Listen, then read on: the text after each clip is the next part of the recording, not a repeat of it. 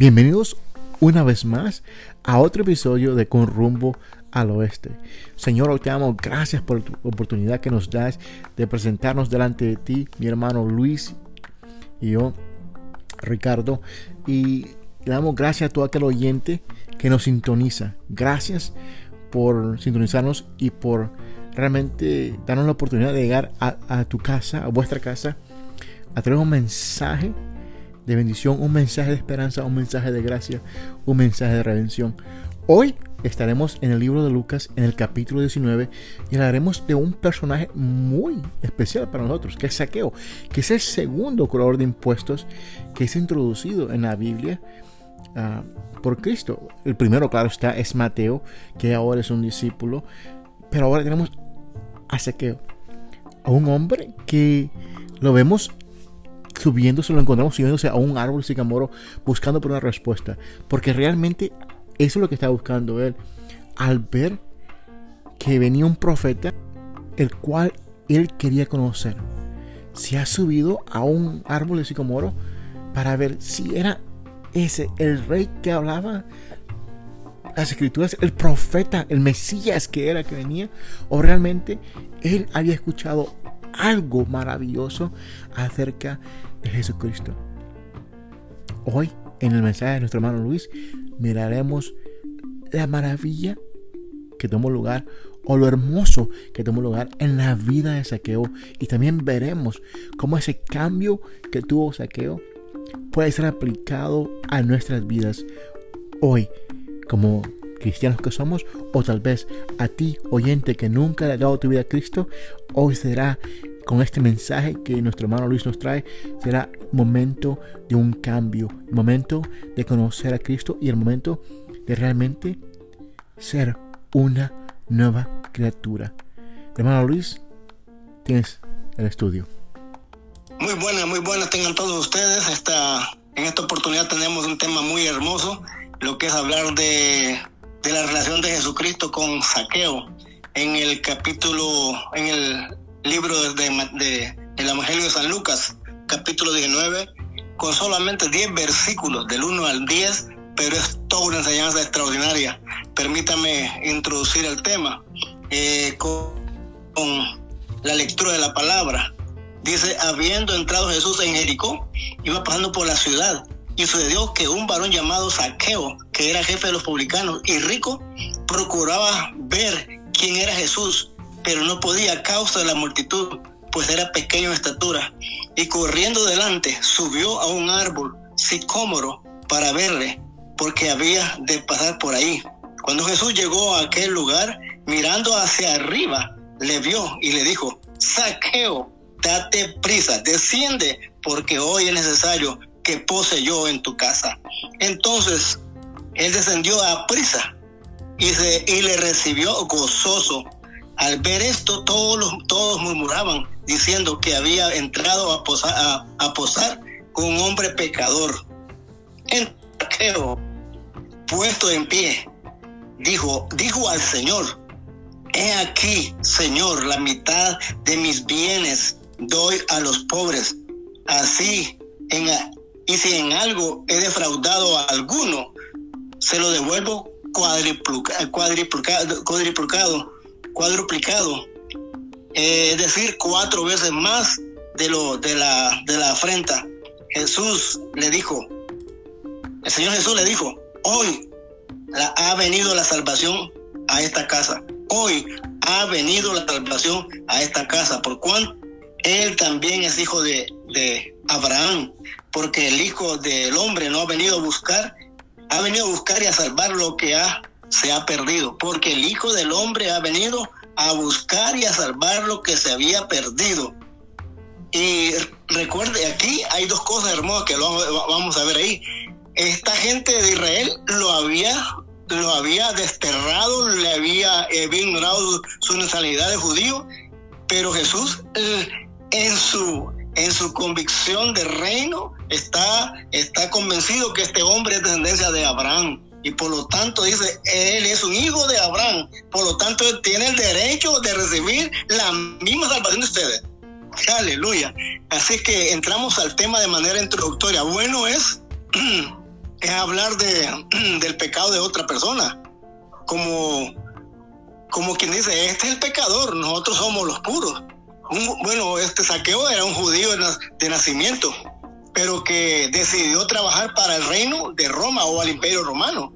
Y esa condición, esa decisión de él lo separa de sus hermanos. La oficina fiscal de Zaqueo estaba justamente en el mismo área de producción de sus hermanos israelitas, es decir, en el oasis de Jericó, donde habían muchas palmeras y diversidad de cultivos.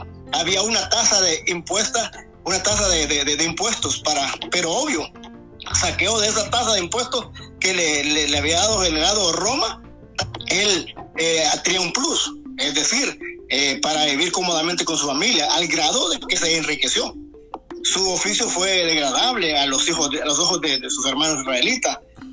Sin duda le gustó esta forma de hacerse de mucho dinero, a expensas de la salud y bienestar de sus propios hermanos, pues fue considerado un publicano pagano, no un judío, sin derecho de entrar al templo, y esto afectó mucho la vida espiritual de Zaqueo, porque para israelitas no entrar a un templo, entrar a la casa de Dios, era la mayor afrenta y desprecio, al grado de que se cree que él es el publicano que habla en Lucas 18:13, que dice que en la puerta, en la entrada, dice: oh Dios, ten piedad de mí, pecador. Ni tan siquiera pudo entrar por esa condición. Muchos de nosotros estamos atrapados de la misma manera, unos como actores y otros como ofendidos. En el caso de Israel, como pueblo sacrificado por los altos impuestos y la frialdad con que se cobraban por los cobradores, en este caso Zaqueo y sus seguidores. El requerimiento de Zaqueo a expensas del sudor de sus hermanos israelitas fue considerado desagradable y fue considerado como un cobro injusto y sin misericordia. Así que el cobrador Zaqueo, y como hoy en la actualidad muchos están atrapados, convertidos en esclavos de sus propias acciones, en avaricia, en ilícitos, divorciados de la moralidad, de la ley, el orden y de la buena práctica de la que Dios nos ha mandado a hacer, oprimiendo a una sociedad que busca simplemente salir de la mano del opresor y buscar justicia. Al igual que Zaqueo, hoy en día muchos fiscales y muchos gobiernos de turno se han convertido en esclavos de la codicia, atrapados de la misma debilidad y maldad, producto de su maldad en sus corazones. Zaqueo, como hoy muchos millonarios, sin su conciencia tranquila, producto de acciones ilícitas, pero como aquel Zaqueo, hubo un Jesucristo que salió a su encuentro, así como hoy también muchos atrapados por esa avaricia y amor desmedido al dinero y su enfoque a ser millonarios sin importarle a quién llevarse de encuentro, aunque sean sus propios hermanos, que es lo que espera ese pueblo o esa sociedad, salir de la opresión, de la injusticia.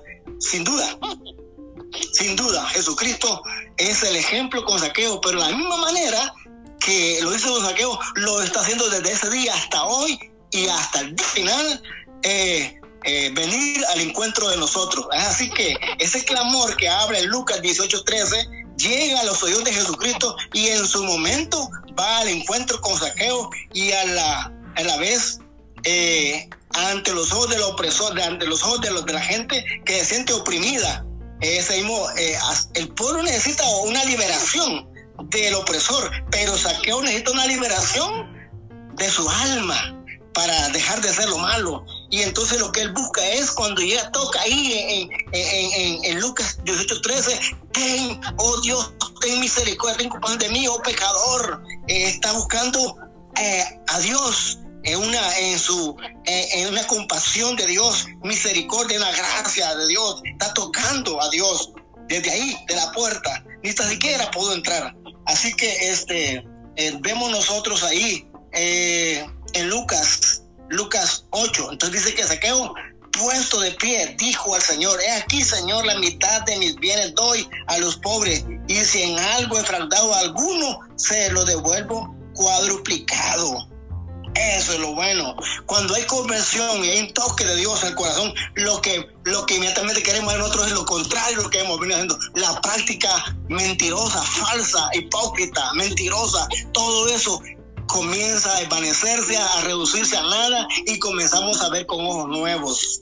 Por eso es que entonces, en ese instante, que se produce eso, ante la mirada de la gente murmuradora, y que sentenció a Jesucristo por una acción pura y de gracia y bondad divina, que fue al encuentro de Zaqueo, aquel que a ellos consideraban que no era digno, mucho menos de entrar a la casa de aquel pecador. Pero Jesús entra a la casa, y no solamente voy a platicar con él, voy a entrar a la casa de él y me voy a quedar en él, voy a posicionarme en él, voy a hacer necesario que yo pose en tu casa. Así que el maestro impacta la vida de Zaqueo, que a pesar del esfuerzo de sus padres, que lo bautizaron con Zaqueo, que significa hombre puro e inocente, este hombre hacía lo contrario. El Señor Jesús llegó a tiempo para rescatarlo, también devolverle a la sociedad un hombre y una casa nueva, por el poder del evangelio del reino, una doctrina diferente, que obra en el amor, por amor y en el amor. En el reino de Dios no tiene cabida el odio, el rencor, la injusticia. No podemos entrar a vivir con Cristo siendo esclavos, sumidos de tanta maldad y codicia. De modo que si alguno está en Cristo Jesús, nueva criatura es. Si Jesucristo nos liberta, seremos verdaderamente libres. Conoceré la verdad y la verdad os hará libres. Y eso es lo que hace Jesucristo. La verdad de Dios nos hace libres. ¿Y qué? ¿Libre de qué? De poder decirle al pecado no más, basta ya. El poder de arrepentirse, abrazar la vida de Dios con la capacidad de amar y perdonar y ser libre y experimentar la felicidad. En resumen, Zaqueo, un hombre que podía comprar todo, pero no la felicidad, la paz y el refrigerio interior, jamás. Así que hay muchas personas hoy en día atrapados que creen que pueden comprar todo esto, pero solo Dios puede dar libertad, solo Dios puede traer a sus vidas paz, gozo.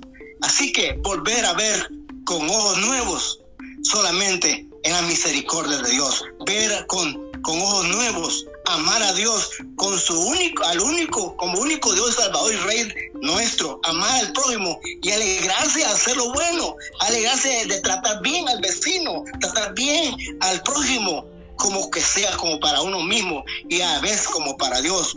La mirada de Jesucristo sobre aquel despreciable hombre surgió la verdadera transformación, puesto la mirada en Jesús, autor y consumador de la fe.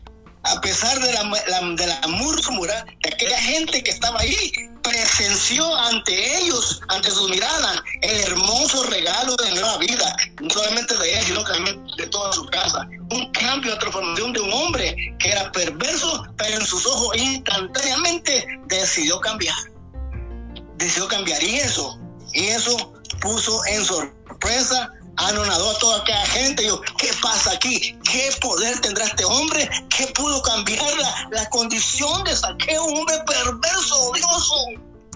Solamente el poder transformador del evangelio de Jesucristo. El testimonio de fe de Zaqueo sorprendió y trajo la paz a la sociedad. La Biblia no habla más de Zaqueo, nos deja, sí, una hermosa enseñanza. Uno, no esconderse ni evadir la mirada del maestro que transforma y trae paz. Número 2, Zaqueo descendió para ser levantado. Aunque era pequeño, fue levantado a la dimensión de la altura del reino de los cielos. Ahí ya no era aquel chaparro de Zaqueo, era el gigante Zaqueo, porque Dios lo elevó a esas alturas. No dejar de ver al Señor Jesús, ni ahora ni siempre mirarlo a él con ojos, ver a Jesús como la persona que puede cambiar nuestra vida. Jesucristo es el único que tiene miradas, no con ojos acusadores, sino miradas de amor y misericordia. Dios no lo está viendo a usted como en su pecado, que es indigno. Dios está viéndolo. Tú necesitas que yo te cambie. Eso es lo que está viendo el Señor Jesús. Tú me necesitas a mí y yo vengo a ti. El mundo está extraviado, necesita ver al Señor Jesús. El Señor Jesús no hace acepción de personas, no importa tu pecado. Jesús, el Señor, viene por ti para salvarte y darte la paz y la felicidad que solo en Él la podemos encontrar. El pecado nos aparta de ver a Dios y de ver al prójimo. Ver, una vez entregado usted al Señor Jesucristo, el pecado que lo afligía desaparece y comienza usted a librarse, a disfrutar de la vida tal como Dios quiere que la vivamos. Recuerde que el Señor Jesucristo, quien tiene la iniciativa de buscar y salvar al que vive atrapado en el pecado. Le recuerdo, la mujer que ahí mismo está la historia de Rahab, ahí en Jericó, la mujer ramera, que recibió perdón, salvación. Lo que importa es la persona, y para él no importa su pecado. Él no está viendo su pecado, está viendo que a la persona le importa a Dios. Así que Dios está viendo que Él quiere instalarse en su vida, para vivir en su vida y transformarla una vez para siempre, posar, hospedarse en su casa, así como en Zaqueo. Y Dios está diciéndole: hoy estarás a salvo, hoy estarás conmigo, como le dijo aquel hombre que estaba allí juntamente en la cruz. Le dijo: Señor, si tú hubieras acompañado de mí, te aseguro, en otras, parafraseándole, hoy estarás conmigo en el paraíso. Esa es una promesa que Él nos hace: hoy estarás conmigo, nadie te va a sacar de mi lado. Llamados entonces a vivir como nuevas criaturas. El encuentro con Jesucristo es transformador. Zaqueo experimentó la mirada de Jesús, el gozo de la salvación. ¿Quiere usted vivir esta hermosa experiencia? Busque y encuentre, descienda rápido al que le dice descienda, porque Él tiene la respuesta para transformar su vida. Después de ahí, resumo aquí y aquí termino. Después de ahí, Zaqueo, su de repente moral es otra. Se activaron los valores y principios del reino. Lo que para él era antes, era normal robar, hurtar y hacer cosas desastrosas, delitos. Para él ahora es considerado pecado. Por solo poner la mirada en Jesucristo, tan solo tener nuevos ojos, de mirar con nuevos ojos, cambio de valores, poder llegar a una reconciliación consigo mismo y con la sociedad. Que la gente, quizás mucha gente no lo va a amar porque es bien difícil, porque no a toda gente usted le va a caer bien, pero con tal a Dios le vea bien lo que usted está haciendo, Él va a reconciliarlo con todos si es posible, aún con sus enemigos. Encontrar con Jesús es la clave. Debe ser día a día. Nuestras vidas serán dignas y podremos ponernos de pie como hizo Zaqueo. Señor, si algo le debo a alguien, estoy dispuesto a dárselo, a devolverle lo que yo le he robado y hurtado. Si a alguien le debo, a quien he ofendido, yo voy a pedirle perdón y a devolverle lo que le he quitado. Que Dios te bendiga. Hermano Luis, muchas gracias por tu mensaje tan impactante, tan maravilloso, y cómo hemos puesto a ver cómo cambia Zaqueo al momento de estar delante de la presencia de Dios. Es que realmente cuando venimos delante de Cristo hay un cambio tan drástico, porque en ese momento nos despojamos de esa persona vieja y de la persona que no pertenece en ese momento. Al momento que nosotros nos presentamos delante de Cristo, nuestra persona vieja en sí se va. Como dice Corintios, la 2 Corintios 5:17, somos una nueva persona, nueva criatura. Qué bello es, y lo que le pasó a Zaqueo. Y es lo mismo que nosotros hoy por hoy podemos experimentar cuando nos presentamos delante de Cristo. Hermano, que nadie le diga a usted de que no es una persona en Cristo.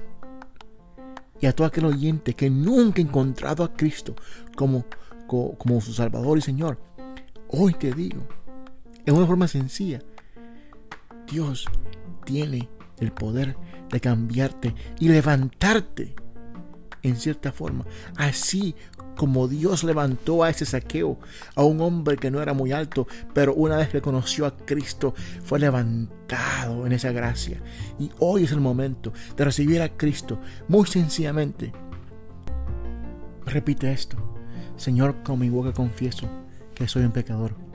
Y con mi boca declaro que hoy por hoy eres el Salvador de mi vida y te recibo como mi Salvador. Que ya no seré aquel hombre o aquella mujer de ayer, sino que seré una nueva persona resucitada en ti, Cristo Jesús. Con mi boca confieso que soy una nueva persona y con mi corazón creo. Querido oyente, si has repetido o has dicho eso con tus palabras, hoy te digo, eres una nueva persona en Cristo. Acércate a una iglesia. Diles que has aceptado a Cristo como tu Salvador y que quieres ahora continuar en esa aventura tan bella que es cuando se tiene a Cristo. Queridos oyentes, hasta la próxima vez. Mi hermano Luis y yo nos despedimos de ustedes. Los bendecimos en el nombre de Jesucristo y hasta la próxima.